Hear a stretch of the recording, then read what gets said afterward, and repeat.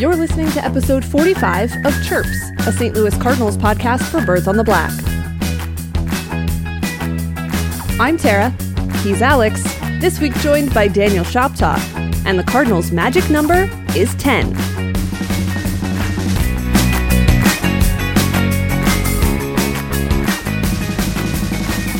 Hey everyone, welcome to episode 45 of Chirps, a podcast from Birds on the Black. As you can tell, Tara Wellman is not here this week. Otherwise, she would be doing the introduction. But I am lucky enough to be joined for the first time by Daniel Shoptaw, also known as C70, writer at Cards Conclave, and the foremost Cardinals blogger, or one of the foremost Cardinals blogger. I don't know if that's a compliment or something you don't want to be too proud of with the circles we all run in. But Daniel, how are you doing? I'm doing fine. I think it's just the longevity. I've just done it long time. That's the only reason you get that. So doing well. Would be doing better if the Cardinals were able to, win. But we'll get to that. Yeah, I will. I'll go ahead and do the update. Cardinals are up 2-1 in the top of the sixth with 2 outs. Nats have a runner on second. Last I checked, the Cubs were losing 3-1, but I'm just going to go ahead and assume that they're going to win that game 10-3. That seems to be how the Cubs are operating these days. So I would feel much better if we win this game. Daniel, I think I should probably tell you that the last guest I had on went on to be a guest on College Game Day. Wow. So what are you bringing to the table? Not that. I don't know. That's a good question. I am going to be on somebody else was having me on a different podcast tomorrow, but I don't think that's quite the same thing. So I guess I'll just bring my normal everyday whatever that is. I really don't know. So hopefully it's about 50% of what Tara usually brings. That's usually what I aim for. That'll be enough. If you don't know what I'm talking about, Ben Godar was a guest a couple weeks ago, and he was on College Game Day, ESPN's College Game Day, because he just finished a documentary about the Cy-Hawk Trophy, which is the trophy they used to give away to the Iowa State victor of that football game. I think they have now replaced it with a newer sort of lame trophy, but you should all see that movie. It sounds like it's going to be very cool. I'm excited to see it. Ben comes from the great state of Iowa, and when he was on, I kind of asked him how the Cardinal demographic works out in Iowa with fans of other baseball teams. You hail from the great state of Arkansas, and so I'm kind of curious how it works there. Because I would think, do the Braves have pull, or like Royals, or maybe even the Rangers? It seems like there could be several teams in play there. Yeah, I mean, if you look at if you talk to Major League Baseball, apparently it's Cardinals, Rangers, Astros, Royals, because that's the ones we're blacked out from. So, which is not nearly like Iowa, which has like all the teams, but we're kind of in the mix. I mean, Kansas City, from where I'm at, Kansas City's about 5 hours. St. Louis is a little over 6. Arlington's about 6. Houston's much farther. And so honestly, right around here, it's mainly Cardinal country because, of course, of KMOX and that generation that came in listening to them when there was no other baseball. This was the closest. St. Louis was the closest thing they had. But also the AA team that's down in Little Rock was the Cardinals AA team for a long, long time, up until about 2002, when the Cardinals said, you might want to update this 90-year-old stadium. And they said, well, I don't know that we need to. And the Cardinals said, well, okay, but we're going to leave then. and eventually they wound up over in Springfield, and that's obviously worked out very well for them. But between that, and the generational pass down. Now there are some Cub fans and some Brave fans because of the superstations of when we were growing up, and there are you'll get some Royals fans and Rangers fans at times. But I mean, if you're talking to people, it's mainly the Cardinals around here. At least maybe that's because they know better than to talk about anything else in front of me. I don't know, but I feel like that's when you look at what's on sale. Where if you see merchandise or stuff like that, the limited that is, it's usually Cardinals. Well, you have, I know Billy Bob Thornton hails from the area, and he is a big Cardinals fan. He's the narrator of the 2006 World Series video, which is one of my favorites. I should put it on soon just to kind of get me in the mood for what I hope is going to be postseason baseball. But maybe I don't want to get too confident, as I think Tara and I maybe were guilty of that the last couple of weeks. But speaking of that, Cardinals are 2 up. Heading into today, hopefully that will be the case tomorrow, if not better. But I want to ask you a question about the Cubs series coming up, and then I guess we can kind of dive a little bit deeper into it. But let's say we don't know what's going to happen in this game, and we don't know what's going to happen tomorrow. Mm-hmm. But someone tells you, I'll give you a 2-2 split in the Cubs series. And it's on the table and you can have it. Do you take that? Meaning we're throwing away the chance to win the series or, by the grace of God, sweep the series. Would you take that 2-2 split if offered to you? I think so. I think you would, because it's in Wrigley, and I don't want to spoil too much, but that's not been good for the Cardinals, both this year and in years past. And no matter what happens tonight, no matter what happens tomorrow, the Cardinals go into Wrigley at worst tied. If you can get through those 4 games and still be tied, you just have 6 games and you hope that you can go out to Arizona and do well enough to hold serve even there. And then, maybe it comes down to winning 2 out of 3 at Busch, but you like your chances better there, I think, than you would anything else. I don't think the Cardinals will, but there's a solid chance that they could go into Wrigley and go 1-3 and lose the lead. So if somebody will guarantee the 2-2, of course, I'm a very risk averse person, so that's maybe part of it too. But I think you'd have to jump at that. I agree. I think especially when, and correct me if I'm wrong, but the Cubs are currently playing the Reds at Wrigley. But then they go on a pretty long. Do they close out at Pittsburgh, at Cincinnati, then at Busch? Are they done with Wrigley at the end of our series?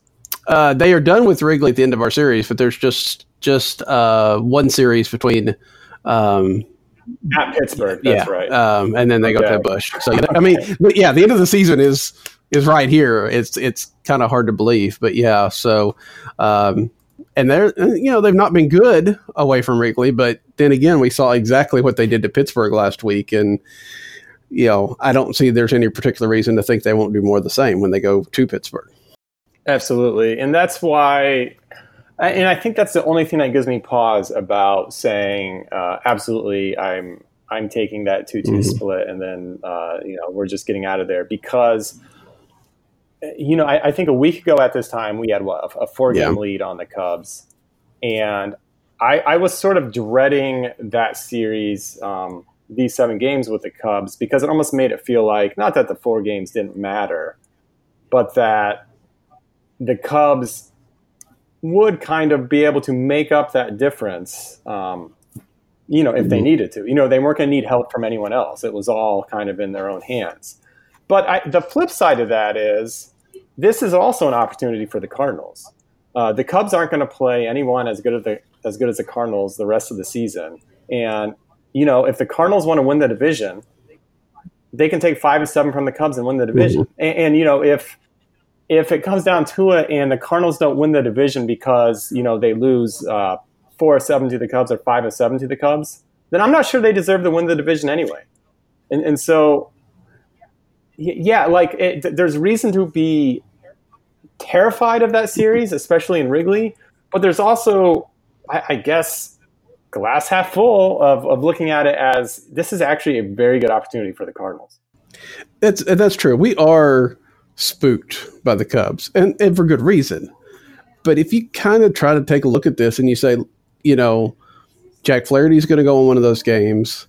The Cardinals, I haven't looked at the pitching matchups. In fact, when I looked earlier today, the Cubs haven't announced theirs, but there's a good chance that the Cardinals will have the advantage in every one of those games. The bullpen's better, and the Cubs offense is going to be without Rizzo and Baez. So, I'm not saying that the Cardinals are just this overwhelming favorite or anything, but at worst, they're an even draw with the Cubs. And when you're an even with the team, all it takes is one play here or there, and what could be a 2-2 could turn into a sweep real quick.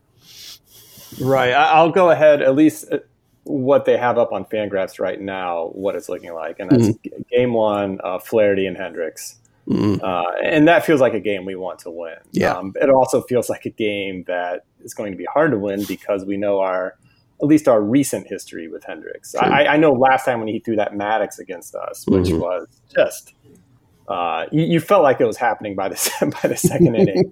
But I think Jeff Jones or someone tweeted out that actually we have put up good numbers against him before. I just don't remember when that was. Yeah, it's been a while for sure. Yeah. Second game is Waka and Quintana. Then we have Hudson and Hamels, and then Michaelis and Darvish. So they're missing Wainwright. We would be missing Lester. So the old guys, as it stands now, will not be pitching in that series. I don't know if that's good for us, good for them. Certainly Lester hasn't looked that strong lately, and it would be nice to get a crack at him, but he seems to have and maybe this is recency bias, or maybe it's not true at all, but he seems to usually do pretty well against us. So I don't know. It's the most anticipated games, a regular season game against the Cubs that ever in my lifetime. I mean, I think back to 2015, there was a very late Sunday game, mid-September Sunday game against the Cubs that the Cardinals won. I want to say 2-1 or 3-2. That staved off a 3-game sweep. And had the Cubs swept that series, that the last 2 weeks of the season perhaps could have been different. That's the only thing coming to mind right now in terms of this is a huge game against our rivals. Yeah, especially this late. I have vague recollections of, 89. When I remember that. It was kind of earlier in September, but the Cardinals were either right there with them and it was like another 4-game series or something of that nature. And the Cardinals, laid an egg and that was it. There have been, that's probably the only one though that I can think of that's kind of held that kind of import. And that, if I remember right, was like the first weekend of September or something like that. So if memory serves, in 89, we cut it to like one game in early September, which might be what you're talking about. But by the time they won the division, I want to say we were close to 8 or 9. Yeah, and it was mainly a tail spinning after that series in Wrigley. It never caught up. So, but yeah, to go into the last week with both teams having a chance to win and they're playing each other, boy, I don't really remember anything of that nature. It's only been the last 2 or 3 years where the Cardinals and Cubs have been good at the same time. It's a little hard to find those kind of days, but it's huge. I guess 03 was that a 5-game series? Because there was and the Cubs had 4 or 5. Let's see. That was obviously big, but that was not in late September. It was in September. I think it was the very beginning of September. Yeah. Was it really? So, okay. So that might be, that might be in contention for some of these games. But I don't remember a Cubs series that quite feels like this, and it's a good thing. It's not great for I think my heart rate or stuff of that nature, but for baseball, for Cardinals, Cubs, rivalry, it's certainly looking. Good. I made a note here on that 2003 series. They went into that series tied with Houston, but the Cubs were like a game and a half back. So, and then they went 1-4, and the Cubs eventually wound up winning that division. But we kind of forget about Houston, I think, being in that mix at that time too. Yeah. Well, that's awful, isn't it? that was as awful as I remember then.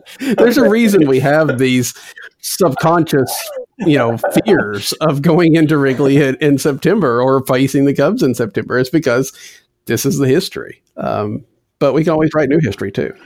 Well, yeah. Well, let's talk about Wrigley for a quick second. Like, obviously, teams play better at home than they do on the road. There's, for whatever reason, but there's data to back that up. And especially the Cardinals this year have been great at home and not so great on the road, which is why I feel like it's been important to win this series against the Nationals and why it would have been nice to have won that Brewers series. Be that as it may, do we have a Wrigley problem? Or is this just in our heads and the players really don't care about Wrigley? Like I go into Wrigley feeling like I do going into Coors Field, which is like, even if the Cubs are not good, which that hasn't been like that for a while, but it just feels like a weird ballpark. Yeah, and it's kind of like Coors in the fact, and not as much nowadays, but still has some of that. Coors, you go and you have to deal with the altitude. It's different. It's something completely different. You adjust to it. And by the time you adjust to it, you leave. Well, with Wrigley, you've got all the day games. You're playing day games like on a Friday afternoon when you have no, your body says, what are you doing out here? That kind of thing. I don't know if that has some play into it as well as you'll go from a night game to, 3-day games in a row or mix it in somehow like that. I don't know if that has something to do with it or not, or if it's just, that's part of rivalries, I guess, as the other team gets up for you. The Cubs get up to play the Cardinals and vice versa, even if there's nothing on the line. So I don't know. It's probably more for in our minds as fans as it is the players. But it is a little bit strange to see how this continues to play out. Yeah. Sorry, I was a bit distracted here for a second because the Cardinals just put another run on the board. Well, so did the Reds. So. Oh, yeah. Look, two good things happening at once. That's excellent. So I believe what just happened here is Jose Martinez struck out with the runners on first and third and 1 out. However, Bader stole second and the throw into center field, allowing whoever was on third. Edmund nice. To come home. I'm almost surprised he even threw the ball to second in that situation with 2 outs, but I'm certainly glad they did. So there we go, 3-2. I didn't mention that the Nats had scored a run to give them a bit more of a cushion than when we started, but 3-2 and the Cardinals still have something going, although they do not. You're so far ahead of me. Jose Martinez is still batting for me, but oh my God! If you don't mind to branch just a little bit while we're out here, can we talk a little bit about Jose Martinez and the fact that it starts to feel like he is? One, he seems like he's completely lost at times, but also it seems like Mike Shildt is starting to maybe replace him, as he's definitely not the first option, and feels like Ravello might be inching up there, passing him on that. Mm-hmm. The thing about Jose Martinez, and this is not breaking any news, but we kind of tolerated any shenanigans in the field because he hit well above average. This year, I'm looking at his stats right now. He's pretty much a slightly below average hitter. He's slugging below 400, which to me is very concerning for a guy with a profile like Jose Martinez. I mean, if you're going to have him in the lineup, you want him to be slugging at 475 right. or above. I feel like to really maximize some value out of him. Striking out a little bit more, although who isn't striking out a little bit more in 2019. I don't want to. I haven't looked at exit velocity or anything like that, so I can't really pretend to break it down too much. But he seems, and I'm going to say this anecdotally, and then I'm going to actually look at it. But I feel like a lot more swings and misses, which I guess you can say can be expected if he's striking out a bit more. But he seems to. Not being even close to the type of contact hitter he used to be. No, and I think it's been most really noticeable, at least to me, and I'm always slow on the uptake, but since he came back from the DL here in September, I mean, there's just more times than not, you're right, he's just striking out, and he's not even taking like a solid at bat and then striking out. It's like 3 pitches, and 2 of them he's flailed at. I don't know. And again, I don't know what that is. I don't know if it's, and I guess it's all kind of, we'll have a discussion about, if it's people still trying to adjust to whatever Jeff Albert's bringing to the table, or if it's, there is, I don't want to say that, it kind of sounds weird, but, he did get the contract extension. Some players, after they're not, necessarily fighting for their lives or their, making sure they stay on the roster or earning everything they can. They could take a step back. I don't know that Jose's that way, but he's added the coffee, he's added a lot of different things, but it's disappointing because when Jose was going well, he was so dangerous, especially coming off the bench. Yeah, and I see your point about the contract thing, but you might have to remind me again on the numbers, but I don't feel like it's a type of contract where he's going to feel too comfortable in terms of like, I've made it and, I can. Sure. I don't want to say take it easy because that's not right. What applying at all. But just your mindset might be slightly different if, like you said, you're not fighting for every scrap that's out there and whatnot. What's funny is I'm looking at his plate discipline stats and nothing is really different. His contact percentage is just barely below his career average. I'm just barely below where it was last year. He's not swinging at more pitches outside of the zone.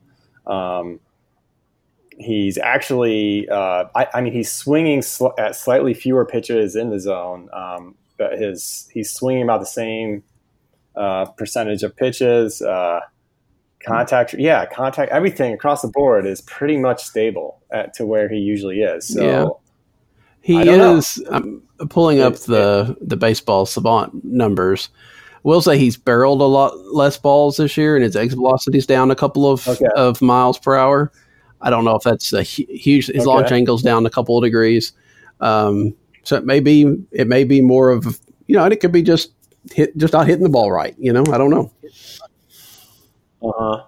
No, that could certainly be it. That seems like important info.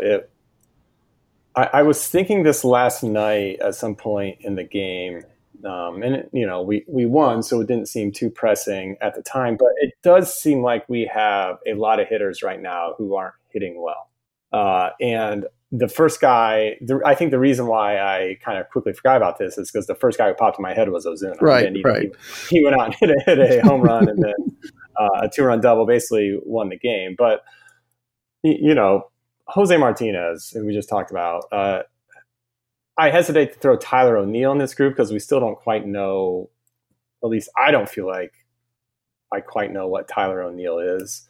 But Yadier Molina, Goldschmidt is just, I mentioned to someone earlier that what happened with Milwaukee just feels like a microcosm of his season where he just eviscerated them in the first game and then I think went 0 for the final 2 games. And that just kind of feels like the Paul Goldschmidt experience so far in 2019. So they were talking about this on Seeing Red, just like the offense is I think they use the word untrustworthy, and I think that's a very good way to describe it. Do you have I'm not expecting you to have a diagnosis because I think if you did, you would be sitting here talking to me. You'd be doing something better. But do you have any comments on this? I mean, what is the offense this team's biggest problem? Because when I was talking to Tara before the season began, my big thing was like, this team's going to put some runs on the board. I don't know how the pitching is going to do, but this team's going to score a lot of runs.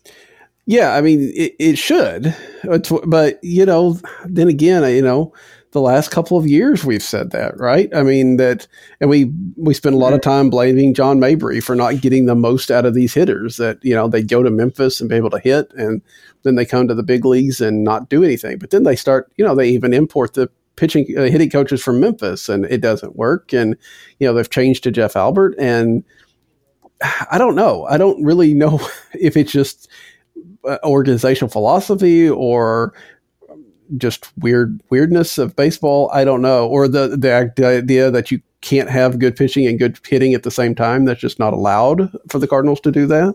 I don't know. But right now, for sure, the offense is the worst. Because, I mean, you're right. At the beginning of the year, that rotation looked a little iffy. But right now, I think you stack it up, especially the way that Mike Shildt is using Michael Wacha in very concentrated doses, as it were. I think you stack it up with most anybody. I mean, there's some obviously that are better, and the bullpen's good. So if they can, legitimately put 4 to 5 runs on the board every night, they're going to win a lot of ball games. But we have trouble seeing them get 4 or 5 hits, it feels like sometimes. Yeah, absolutely. The game that they blew against the Brewers, I think it was this game on Sunday.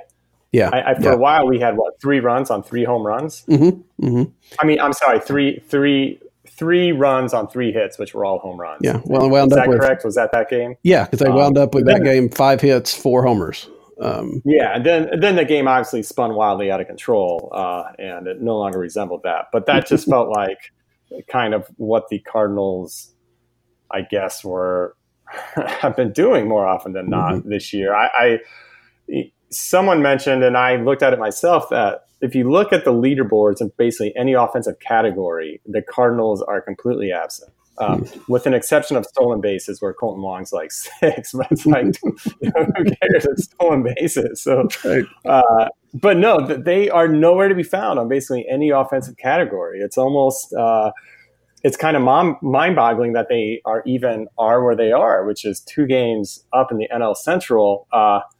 Until you think about, and I think Shildt deserves some credit for this, that. Even though I'm almost hesitant to give it to him because he kind of whined about it earlier in the year. But they are so much cleaner in the field, and they don't make stupid mistakes on the bases.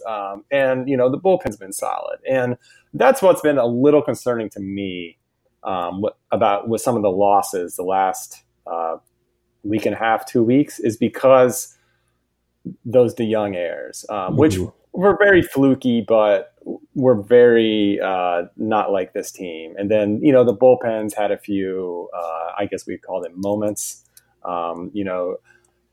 Gallegos no longer looks like the invincible person that he was, although, we can't expect him to be lights out for an entire season. So I certainly don't, blame him for that. But, the bullpen has the game on Saturday was kind of a game that was lost with the bullpen.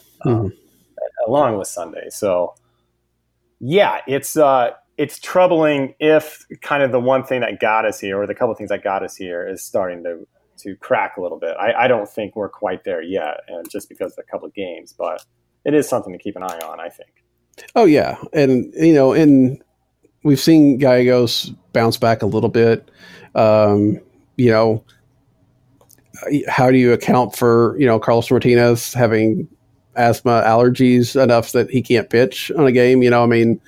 That's painful because you really feel like Sunday would have been completely different. Sunday should have gone differently anyway, but if Carlos Martinez... Well, I will say in his defense, and I've never had asthma, but anyone who has had just like a sudden unexpected asthma attack, it's pretty debilitating from what I understand. Oh, sure. So I don't blame him for being absent from that game.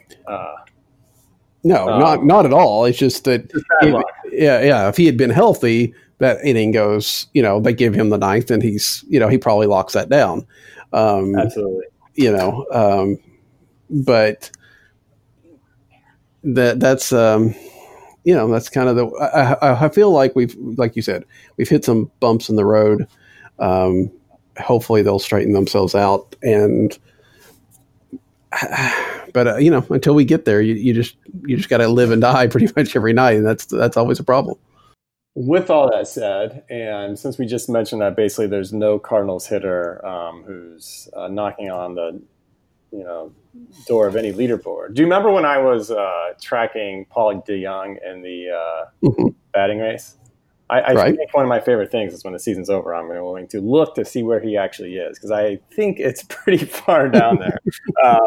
I think I don't know how many qualified hitters we have in the National League right now, but he might be in the bottom third percentile. I don't know. So that'll be fun. But who would, at least position players wise, who would be your MVP of this team?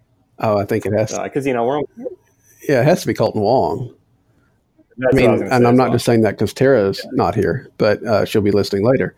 I think he's the one that's been the most consistent all year long. I mean, he kind of started off a little bit. He had a dip in May and June when everybody else did, but overall, he's kind of been the guy you could count on more regularly than anybody else. Then you toss in the defense and the stolen bases, and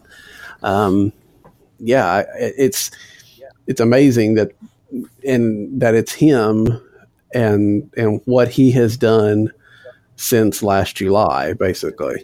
That when I think we a lot of times wanted to overblow that whole, internal conflict they were having in the clubhouse, but it's hard to argue with those results that there was something to that.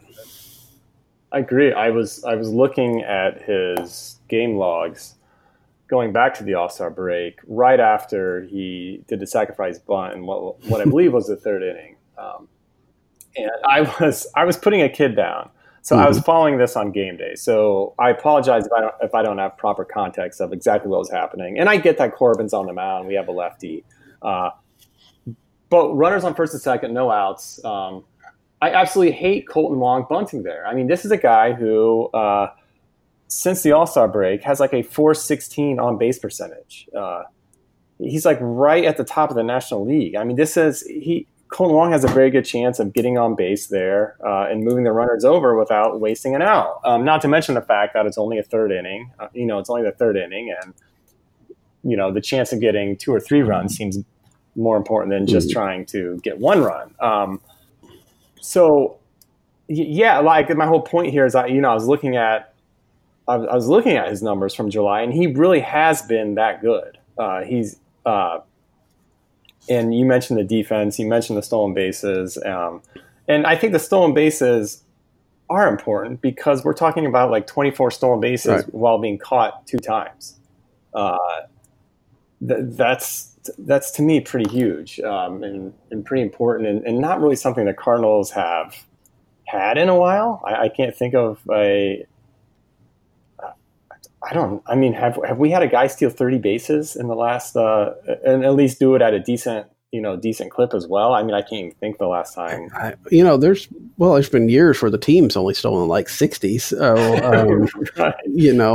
I doubt there's been any, without looking it up, I can't think of anybody that's had that kind of speed. I feel like with the 04 team, Womack stole a lot of bases, but I might have just made that up completely. Well, that sounds reasonable, but I'm going to go and look that up right now. Not that we need to care too much about stolen bases, but yeah, no, Wong has certainly been, in my opinion, the MVP of this team. And he had 26 stolen bases, which for all I know is the most stolen bases we've had by any player in a long time. I know when Tommy Pham said after the 2017 season, I think it was, he wanted to be a 30-30 guy in 2018 because I think he stole like 23 or 24 or something like that. I don't know. But anyway, Kolten Wong being the MVP of this team is a great thing, and it's also kind of a suspect thing because it kind of is an indictment on Goldschmidt.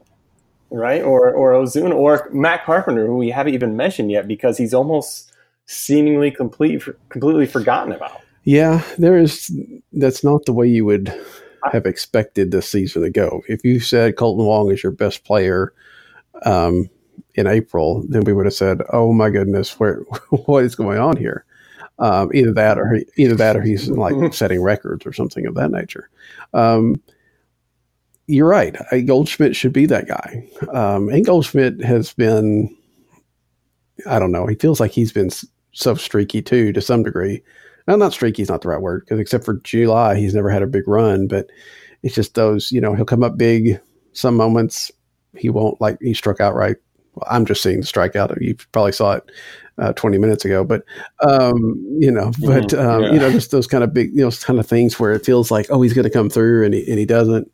But, he's also got, 31 home runs. And, that's something that this team needed. This team hadn't had. I think you're right. It is a bit of an indictment on a lot of these guys.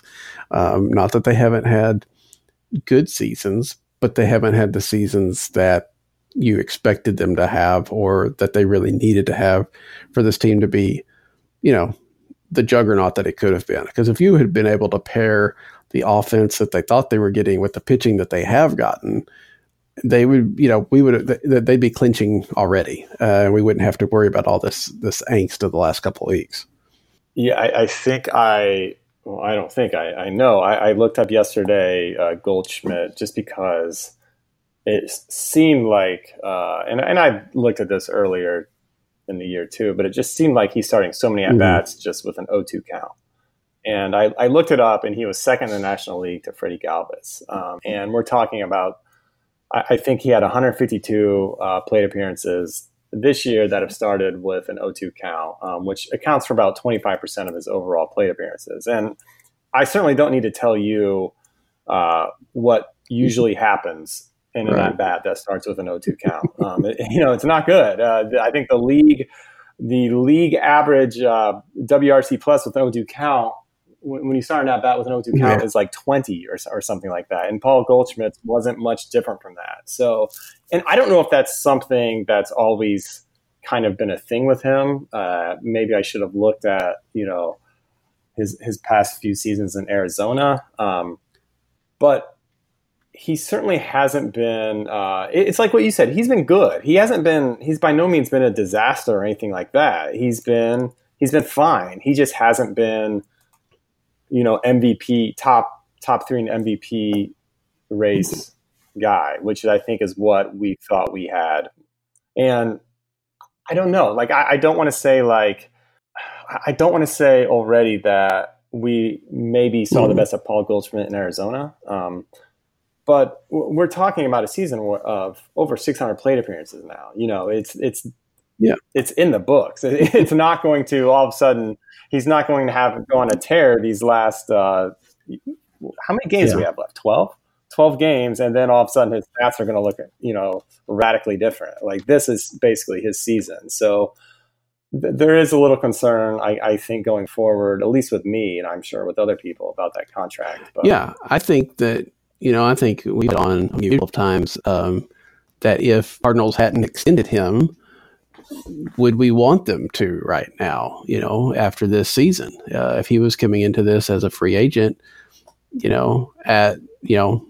already playing his season, his age 31 season, and it's looking like this, what's the clamor to sign him? Now, I think the people would still want to, obviously, and I think that there would be still a push. I don't know that there would be as, when they traded for him in December, right. It was like, oh, they've got to extend it. They've really got to do this. And now it'd be like, there's a huge risk that it might not turn out. Now, hopefully not. Hopefully it's, getting adjusted to a new place, a new way of doing things, and we'll see some good out of Goldschmidt, going forward. But I think there's, I don't think we go into 2020 penciling him in as an MVP candidate like we did this year. Yeah, I remember when you and Alan first brought that up, or at least when I first heard it a couple months ago on the Meet Me at Musial podcast. I remember thinking that was a very interesting question. And I think the best comp, although I think he's about 2 years younger, would be Ozuna, right? Because it seems like with Ozuna, at least with the fan base, it's schizophrenic almost. People are dying to sign him when he's on one of those tears, and then when he's not doing as well, I think a lot of people feel like they can live without him. Since Goldschmidt, as you said, his season hasn't exactly been streaky, with an exception of that late July tear he went on, which I think a lot of us thought okay, he has arrived, and it's going to be similar to this the rest of the season, but that didn't quite happen. But I have a feeling, had we not signed him and he was going to be a free agent entering this offseason, it would be kind of similar to that, in that there would be some days where we'd be just like, do we really want to sign this guy? And there'd be other days where we'd just be thinking, all right, we got to bring this guy back. Yep. I think that's probably true. I think I am being a little pessimistic for a team that is 2 games up right now with less than 2 weeks to play. Just everything I've been talking about so far. This is, and this is kind of what I wrote in a very short piece on Birds in the Black this week. This is where we want to be. This is where, heading into the season, if you had told us in March that, look, the Cardinals are going to be 2 games up with about 12 games to go in September, we absolutely take that. Mm-hmm. That's context free, of course. We can certainly look at the Cubs, who have, at times looked very flawed and played a little worse than a lot of people expected, although certainly not Pacoda. And there's other issues. The Cardinals are obviously not a perfect team. I wouldn't even call them a great team, but they are a good team. And they have as good a chance to win this division as anyone right now, but better chance than anyone. Mm-hmm. So I'm going to put you a little bit on the spot here. Do you think they're going to pull this out? I think so. I mean, it's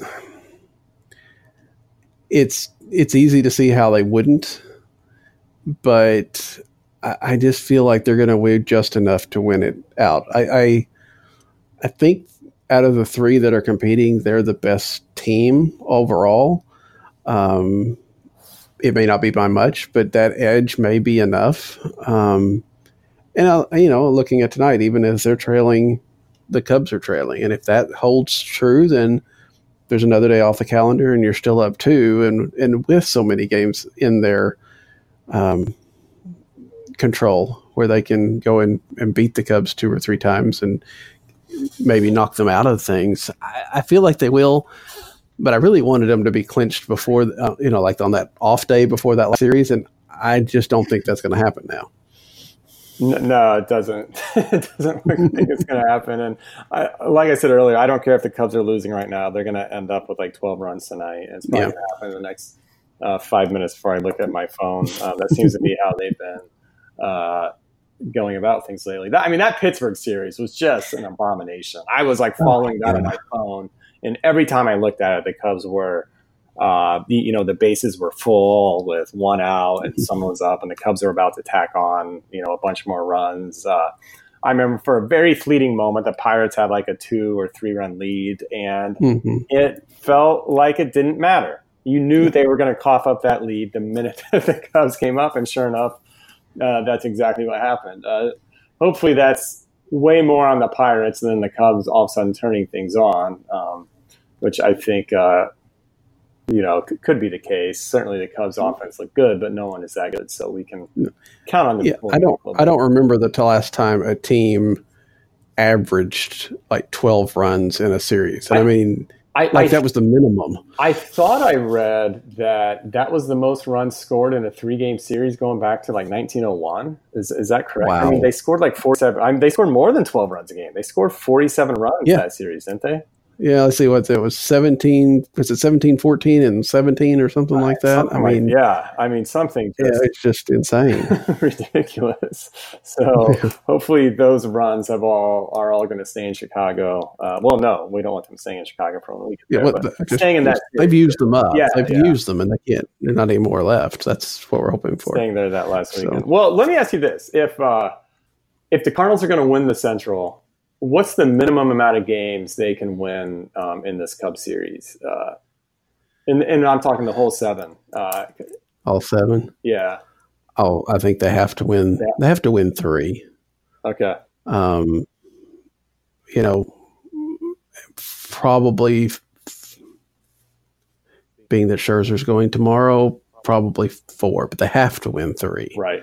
And then just hope Pittsburgh is so embarrassed from last week that they can at least muster a win when the Cubs go into PNC.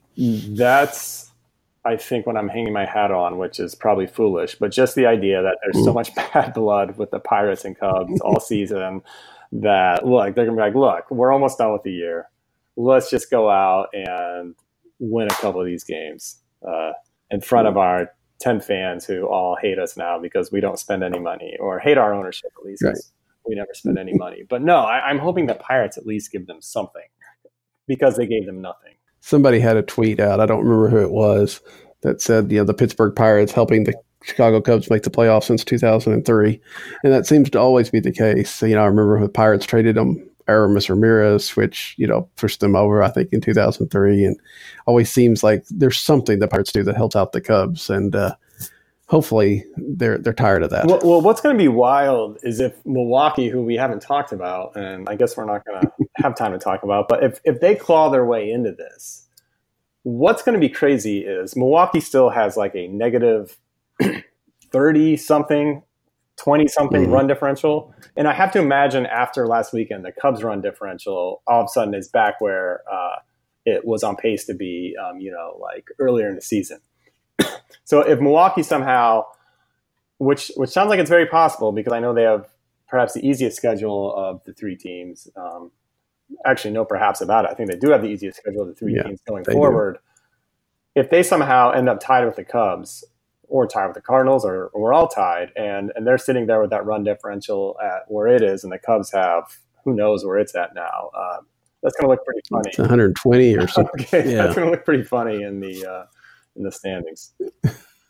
Yeah, and it's a possibility. Milwaukee won tonight, so did they really? Which is I beat the Padres 3-1, and for the fact that they lost Christian Yelich again, that's something that if it was a long term, they had to do 3 or 4 months without him. That's one thing, but for 2 weeks, you can sometimes get by even without your best player, and they're proving that they can. So if everything holds the way it is right now, they'll be tied with the Cubs for that last spot with 2 games left, and who knows what happens tomorrow. So, yeah, it's possible that the Brewers are going to kind of watch, the Cardinals and Cubs beat up on each other a little bit and kind of walk into this, even though by all rights, if you want to look at the numbers, they really shouldn't. But that's baseball, unfortunately. Oh, I think it's absolutely fair to say the Brewers aren't very good, and they might win the division just like last year. But that's baseball, as you said. We have actually gone almost 45 minutes, so I'm going to go ahead. Usually when I have guests on, I ask them to chip in with the chirp of the week, and Daniel was obliged to do that. So go ahead and take it away and tell us what you have. Well, it really ties on what we've been talking about, the Cardinals and the Cubs in September. I wanted to, we have this idea that Wrigley is this house of horrors. So I kind of wanted to look back and see what the Cardinals and the Cubs have done over the last, I ran it back to 96 in September. Games that have just played either from after September 1st. There's a couple of October games in here just as the seasons have wrapped, but after September 1st. Since 1996, the Cardinals are 44-50 against the Cubs in September. Which works out to a 469 winning percentage. They are 16-29, a 356 winning percentage at Wrigley Field. Now, that's a lot of time, a lot of years. So I also looked at, just kind of snopped it up from 2015, from that big race when the Cubs started getting good. The numbers get worse, unfortunately. And I don't think that's a big surprise. Since 2015, the Cardinals are 6-16 against the Cubs in September, and a paltry 3-11 at Wrigley Field. It's not pretty. Like I said, there's some weird, 98, of course, they had the McGuire 62 home run, was a September game. 2007 was kind of weird. They had a 1-game makeup in Wrigley between 2 series. That the Cardinals, I believe, they actually lost that game. So, of course, because it was in Wrigley Field. The Cardinals did not play the Cubs in 2001, 2004, or 2006. So, perhaps if we could get the schedule makers to stop scheduling the Cubs in September, we'd be a lot better off. Some offensive numbers. Again, these are just from the 2015 on. Since 2015, overall, the Cardinals have hit 209 against the Cubs in these series, have slugged 335. They have a 5.23 ERA. They have struck out about 9.3 per over 9 innings, walked 4.6. There's really not a good number, right? And if you want to have optimism about this coming up series, you should just have turned it off a few minutes ago, because there's really nothing here that makes you look that. But again, those are all different teams. Those are all different strange things. And 2017 was the last time they played 7 games against the Cubs in September, and they went 1-6. I remember that well. Yeah. You have to go back to 2013 to find a winning September against the Cubs. The Cardinals went 3-0 that year against the Cubs, all games, of course, at Busch Stadium. So there's a lot of ugly numbers in here, but it's also less than 100 games that we're talking about. So and when you're looking at all the way back to 96. So I don't know what kind of sample or what kind of conclusion you want to draw, but there's your chirp of the week. That's excellent stuff. A couple of things on that. Like, I think those numbers are interesting because if you're using 1996 as your starting point, I mean, the Cardinals, arguably the second best team in baseball after the Yankees since 1996, even if we're just talking regular season. So, and the Cubs are not. The Cubs are probably more middle of the pack if we're talking just overall wins. So yeah, I don't know if that's just rivalry stuff or just kind of the quirks of baseball, but that's interesting. The other thing I will say is you mentioned the Cardinals are 44-50 against the Cubs in September. Going back to 1996, I can't remember all the way back to 1996 of all the September Cards-Cubs games I have seen. Perhaps only this one, but I know the Cardinal in the most recent one I've been to, the Cardinals are 1-0 against the Cubs. And that's because the very first game I ever attended at New Busch Stadium, I think it was like September 23rd or 24th, 2011. And it was the Marmol game.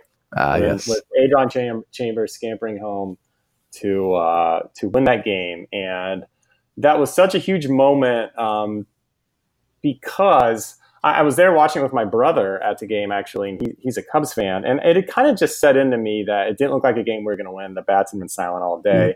And had we lost that game, we would have lost 2 of 3 to a pretty bad Cubs team in a time when we needed to keep winning to stay alive. And so it kind of set into me like, okay, maybe this just isn't going to happen. September was a fun ride, but this is where it ends. And sure enough, that's not where it ended. And I don't know if we lose that game, I don't know what ends up happening. So those were ugly numbers from September, but at least I have at least one very good memory of a Cards-Cubs September game. Yeah. It's that is 2011. They went 2-1. That game being the deciding one there. So it's possible for the Cardinals with postseason aspirations to go and take care of business against the Cubs. It's just kind of difficult to do. Well, now is as good of time as any to kind of reverse course, I would say. Daniel, thank you so much for coming on. This was fun. I enjoyed it. I appreciate you having me, and maybe we'll do it again sometime. Yeah, or we'll have you over on one of our shows. Yeah. So Daniel, if you don't know, he hosts or co-hosts the Meet Me at Musial podcast with Alan Medlock. And one time I was listening to that podcast in the car with my wife. That's a weird thing to say. With my wife, we were driving to North Carolina. We were listening to your show, and she remarked that she was like, well, where's this guy from? Talking about you. And I said, he's from Arkansas. And, I've never been to Arkansas, but I need to go because I always hear about like these hidden gems in Arkansas. But even though I've never been there, you sound like someone from Arkansas. Everyone from where I've met, you kind of have that same accent, right? Okay. Yeah. Okay. I mean, probably. You never hear your own accent. Yeah, exactly. And Alan, like, he sounds like someone who should be tending bar in Deadwood, back in the Gold Rush days. I feel like he's like a saloon owner from out in the Old West, like the way he sounds. He has this great sound. Who knows what I sound like? But it just reminds me of like what I love about this fan base is that it really does cover a large geographical area, a very diverse fan base. For sure. I know when we were first starting the United Cardinal Bloggers in the first blogger days that we had, there was a majority of the people came from outside St. Louis because they were just, that's kind of spread out. The fan base, and we see it on TV and stuff, the Cardinal Nation, it's not that they travel well. They are everywhere. It's not that they have to go to Colorado. There's a lot of them out there. So, you find them everywhere, and it's fun to have this interaction and go through these ups and downs, not alone. We can go through them, we can yell at each other because we're also frustrated. It's like, did you see that? Yes, we did. And that's good to have. Well, I don't know Alan personally, but he doesn't strike me as someone who'd be offended by me saying, no. He sounds like a guy he's a good old Oklahoma guy. So it's really close. Absolutely. Well, Again, this has been Daniel Shoptaw joining me. You can follow him at C70 on Twitter. He hosts the Meet Me at Musial podcast with the aforementioned Alan Medlick. He also hosts the Gateway to Baseball Heaven podcast with our own Tara Wellman. You can find his writing on Cards Conclave. He writes basically every day. I don't know how he does it, but how do you do it? You're here. I can ask you. You're here. How do you do it? Not well anymore. It's gotten a lot more sporadic than it used to. As I've gotten older, and it's harder to get out of bed before work and write anything. So I need to do better at it. But the good thing about my writing, from that point of view, unlike yours and others, it's not as research based. A lot of times it's, what did I see last night? And just kind of writing about the game. So you always have something instead of having to spend a lot of time, because I'm not smart enough to dig into anything. So it's just like, yeah, this is what I saw. And so that's how I was able to do so much of that. Right. Well, I read you every time you have something up, and it's always good. So everyone else should be reading Daniel as well. Hi, I'm Alex Crisafulli. You can follow me on Twitter at AlexCard79. Subscribe, review, podcast, all that stuff. And I think that'll do it. Tara will be back next week. Thanks for tuning in again.